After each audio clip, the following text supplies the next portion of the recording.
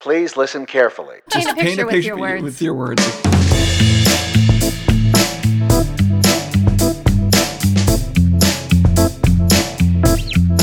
What do I need to know about a podcast? If there's something that we don't want in, I go through and I edit. Usually it's editing me.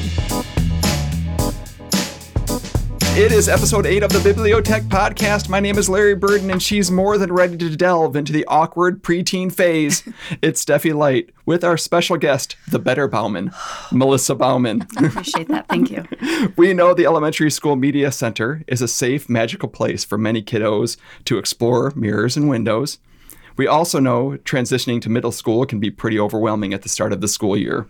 Can we draw a middle school map for our new middle school students who just forgot their locker combinations, couldn't find their second hour class, and are having a bad hair day, and now, surprisingly, actually care? So, I was thinking about this, and I was going way, way back into my days in middle school, which, it's kind of hazy, and there's kind of a sepia tone to it. And I remember going from that elementary school library, which was so safe and so comforting, and, it's the place to go, and into middle school, and already panicked about everything, and then there's this huge space, and where do I start? Where do I go? What does that look like for a sixth grade student? And maybe this isn't the direction you're going, but that was the first thing that I thought about. Well, one thing that I'm doing this year is focusing on the sixth grade students so that they feel more comfortable. So I've spent the last couple weeks having orientation for the sixth grade classes. I just finished up at West Middle School. All the students came down with their teacher. We went over the policies and procedures, and then I had a scavenger hunt that was created for them. And they worked with a partner to explore the different spaces of the library, to examine how the collection is arranged. And then we'll follow it up with the online resources during their second visit to the library, which will happen in 2 weeks. So I hope that they feel more comfortable already. And those, the move from our elementary spaces, yes, smaller space, fewer kids, but our middle school libraries are just as welcoming and just as friendly and working on those same things, mirrors and windows. And once our kiddos get acclimated with the schedule and feel comfortable with their classes and all that, the library is just another wonderful place with lots of amazing resources, both middle schools. So we're excited to have our sixth graders up in the middle schools, and really excited to have Melissa in the middle schools.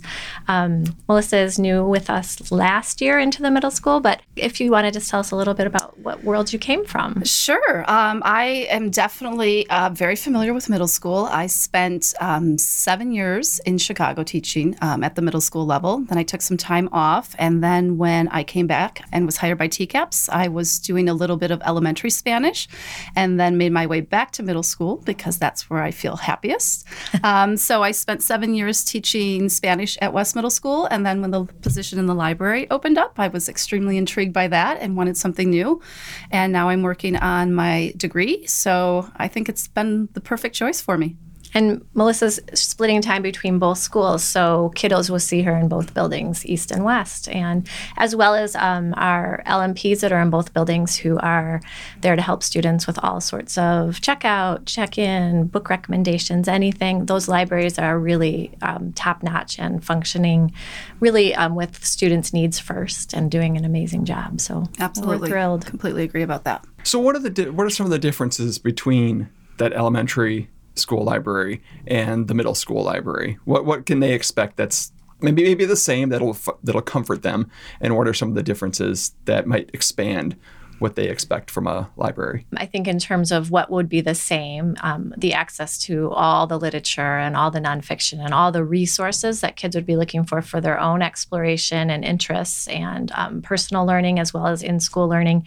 The logistics of how they visit the libraries change when they move into middle school. They are much more individual focused in terms of they're going on their own time more often. Sometimes they're visiting with classes, but in elementary, they're always, for the most part, accessing the library with their classes, with exceptions. They do go down a little bit, but I would say that they are more independent users and I would say that's the same for a lot of middle school. I mean, they become more independent students. They're visiting classes, switching classes, making that switch. So it falls into that same sort of shift that they make in middle school.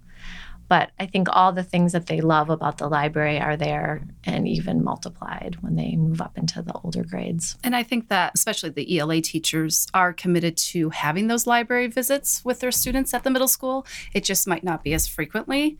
I think most of them are on a bi-weekly visit, but I have already started working with those teachers that have been coming in.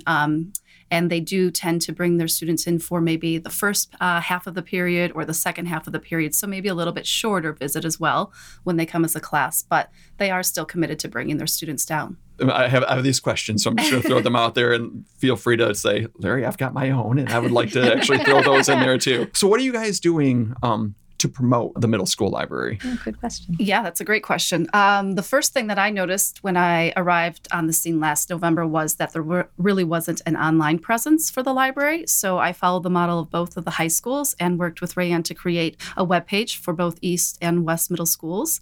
It has access to the online catalog, and the students can have access through to the databases. It has other great resources that are available on the web for them, and it also showcases what's coming up in the library. So we're featuring the author visit that will be happening on the 30th at East Middle School. And at West Middle School, we have a display going on to honor Banned Books Week. And it looks fabulous. Oh, thank you. Finding that online presence, is it in the cloud? Is it on the TCAPS webpage? Right. So I wanted to make it as simple as possible for the students. So when they come to the cloud, they have a tile that they can access the online catalog specifically, or they have a tile that will take them to the webpage for each middle school. So it's one click. I have a question just going back a little bit.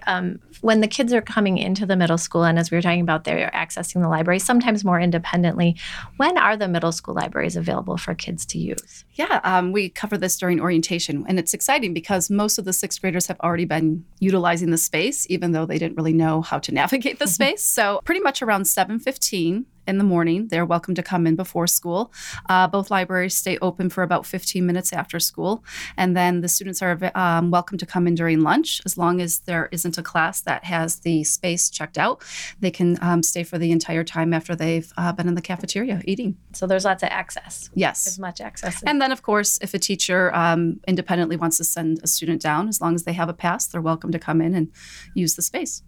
And just because I know there'll be listeners who may not have been in our middle schools, the space can be used in lots of different ways, but both sites have like a really comfortable, like welcoming reading area, kind of like a bookstore, that feeling of some really neat, comfortable chairs, some reading spaces, some learning spaces, some whole group learning. There's the space accommodates lots of different needs. And I think there's a spot for everybody in the library. Make sure Fully to visit. agreed. Yes. If you were marketing to a student right now, what would a student not expect going into a middle school library? If they have the traditional mindset of what a media center, a library is, you had mentioned one thing already, the kind of bookstory type of feel. Yeah. What else would they be surprised, maybe, or would surprise them? I think many of the students during the orientations have expressed that they're just surprised at how many books there are.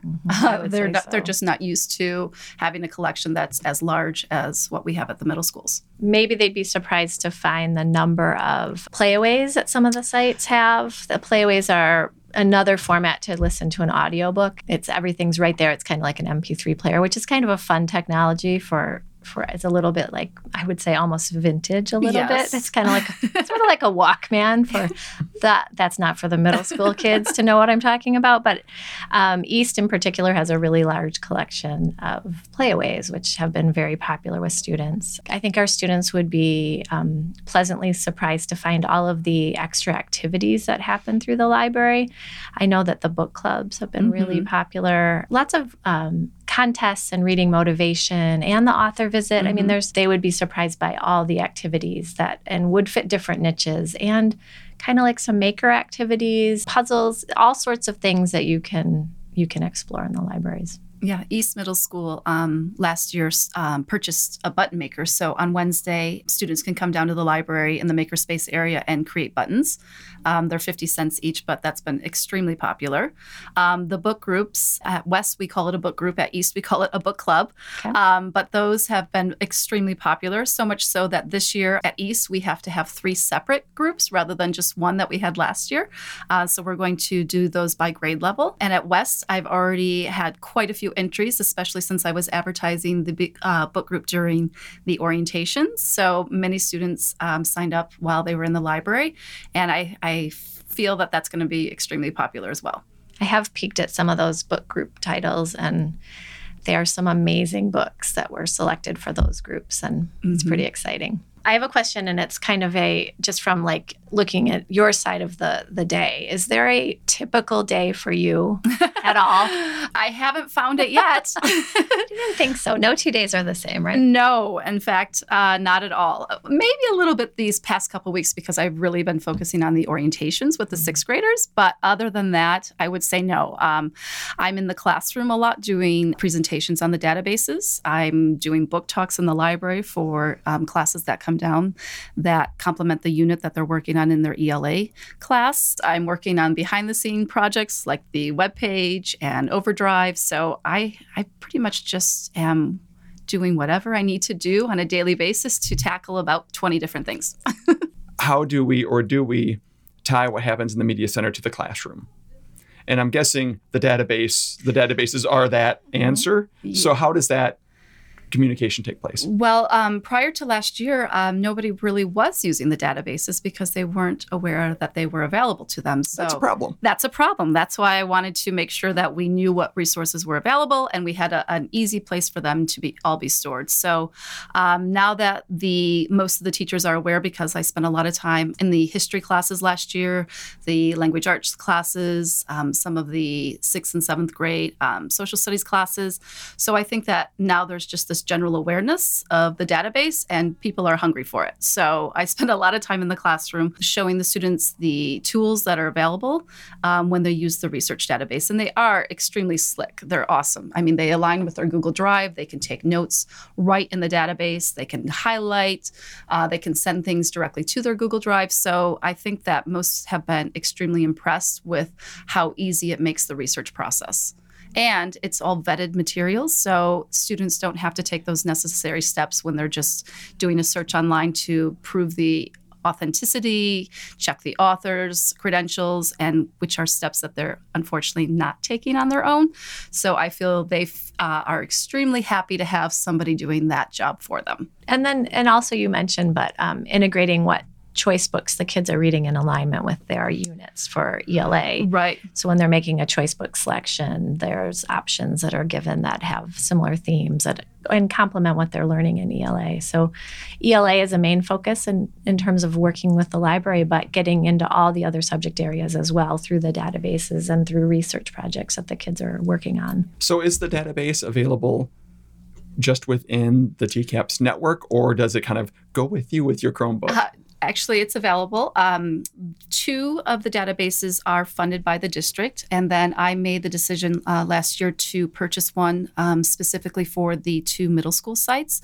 And that one is called Research and Context. And it is designed for middle school students. So all of the content is very age appropriate and the topics go along with the curriculum that is generally studied in the middle school. So there's people, cultures, government, history, literature. There's a wide variety. You know, we've talked about this on many of the EdTech Loop podcasts in the past and Bibliotech as well. Curation is so important because when you have all that information out there, it really is overwhelming. And as we were mentioning earlier in the open, middle school students don't need to be more overwhelmed. They're plenty overwhelmed. Right, so fully agree. to have a database that sounds super user friendly and you guys have vetted it well, that's got to just make their lives a little bit easier. It's a fabulous resource. I'd like to think that they know how wonderful of a gift it is, but I don't think they really remember like doing the stacks of note cards where you had to put the author and highlight and organize them by topic. So unfortunately, I just don't think they realize what a gift it is. Well, and I think it's not only a gift, they don't have that perspective right. of that, But going into the online environment and just doing research there where you have so much information, and to not have some level of curation and vetting before you step into it, it stops people's research there, or their research is just poor because they're going to sites that have maybe less than credible information. It really can send somebody down the wrong path or stop them immediately. To have some vetted research, some curated research for them where they can go and just kind of do a one-stop shop really simplifies that process. Absolutely. Yeah, it takes out that whole element of the need to doing all those steps, that making sure that the information is valid. And I think the students are surprised because one of my slides in my presentation is showing them the checklist of what they're supposed to be doing if they're going to do research just doing on a Google search. And they're surprised to see how many steps they're supposed to be taking. And they fully admit, I never do this. And my follow-up is, okay, if you're not going to do that, then in order to be somebody who is doing good research, you need to rely on the database. Just being able to even know to access a database and to select the database that's a good fit for your research, and having those available to our kids. Like, it's just setting them up for those research skills moving into high school and then into college, and accessing the database, which is so user friendly, but being able to access those tools so you're not having to do all of the by hand, writing out the way the resource needs to be cited and all of that. Like, it really simplifies the process. I almost feel like we should have a different name than database for our middle school students, because I'm just thinking, database, and the middle school kids going, super cool research tool. That looks like some of my students in my presentation. I can't say it's the most lively presentation to talk databases with middle school students, but I try to throw in some jokes when I can. I like the super cool research tool. Can we find some alliteration in there? We have to work on that. I'm trying to work that into my next one. The other aspect of this, the other partner in this is the parents. Do they have access to that slideshow? Are we sharing that information? So when the student actually does get home with their Chromebook, again, because that's the great thing about these tools, is they can bring it home. If the parent isn't there to prompt necessarily those students, that's a partner that we're missing. So are we communicating with them on the database, on the super cool research tool? I think at this point, most of the students would probably have that responsibility simply because they would be able to show their parents through the cloud how they access those. I know that when I do the presentation, I'm always clear with the students that they can access this off-site. They do not need to be on a TCAPS property. They might be prompted with a password, but it's clearly stated what that password is. And hopefully that their teachers are requiring them to do the research outside of school as well, and the parents would then come in contact with it. I don't think that we're necessarily putting anything out there directly to the parents at this time, but that would be a great way to move in that direction. Share all of that with what's, all the resources in all the libraries. I would assume that their daily updates or their weekly update communication with parents might include, we had a research presentation over the databases this week, and so forth. Right. And if parents are accessing assignments in PowerSchool and can see something like that coming up, they may prompt them to ask their student about, what does this entail and what are you using for research? And hopefully the students will remember that they have this great resource and they're already using it at home to share. This super cool research tool. That's the one. Yes. I'm patenting that, by the way. It's trademarked already. I'm switching the title on my webpage right now. We need like a little character, an avatar for it. I can see it. Superhero. I may have gone too far. I apologize. Well, my only other question was, your days are very full and no 2 days are the same, but are there any upcoming events or projects or anything that you're excited about or that you want to share? Well, we do have the author visit that I mentioned that's taking place Tell us more on about that. September 30th at East Middle School. We were lucky enough to secure a couple of times in Peter Larangis's afternoon. So he'll be coming and speaking to 2 different groups of students. We're going to host that in the library. Students were made aware of books that they could purchase, that they could get signed copies of his work, any work, not just the one he's promoting, which will be coming out in October, which is Throwback. So I hope that communication went out to the families and that students are making those purchases and can actually have a conversation with him when they go to get the book signed. That's great. Following the presentation. So That's taking place on the 30th. The book clubs are gearing up. We have East Middle School, the preliminary meeting will be this week. And then West, we will be doing our first meeting mid-October. We are looking at perhaps Girls Stolen for the East Middle School selection for 8th grade. And for the selections at West Middle School, I have to figure that out yet because I just need to know what the numbers are to see how many we're going to have and how many copies I can secure. So I know you have great choices. So. Yes. Oh, yes. I'm not going to have any problem selecting a book. Do you have a tech tool of the week? I would say our tech tool of the week is the databases and specifically research in context that is middle school specific and not subject specific. Mm-hmm. And that can be accessed on the cloud through the tile. Right. And it is a resource for all subject areas in the middle school and very, as Melissa said, middle school specific. So we'll include the link and more information about the tech tool of the week in the show notes. To close it out, updates, latest EdTech Loop podcast was out, I think Wednesday it dropped, on parent communication, which is kind of nice. That's why I brought up the parent communication thing later. We're recording a new one on Thursday, and then the Technologist has one, I think, next week as well. David Knoller. He also dropped a tutorial on YouTube, on the Technologist YouTube channel, TCAP's communication protocol. So very district specific. If you're interested in how a large district like ours or any school district communicates and manages to keep all the craziness, under control, we try. There's some good ideas there, so I think everybody can use that. In closing, follow us on Facebook and Twitter at TCAPsLoop. At Steffi Light. Subscribe to the podcast on Podbean, iTunes, Stitcher, the Google Play Store, Spotify, or wherever you listen to podcasts. Leave a review. We love the feedback. Exercise your mind. Read a book.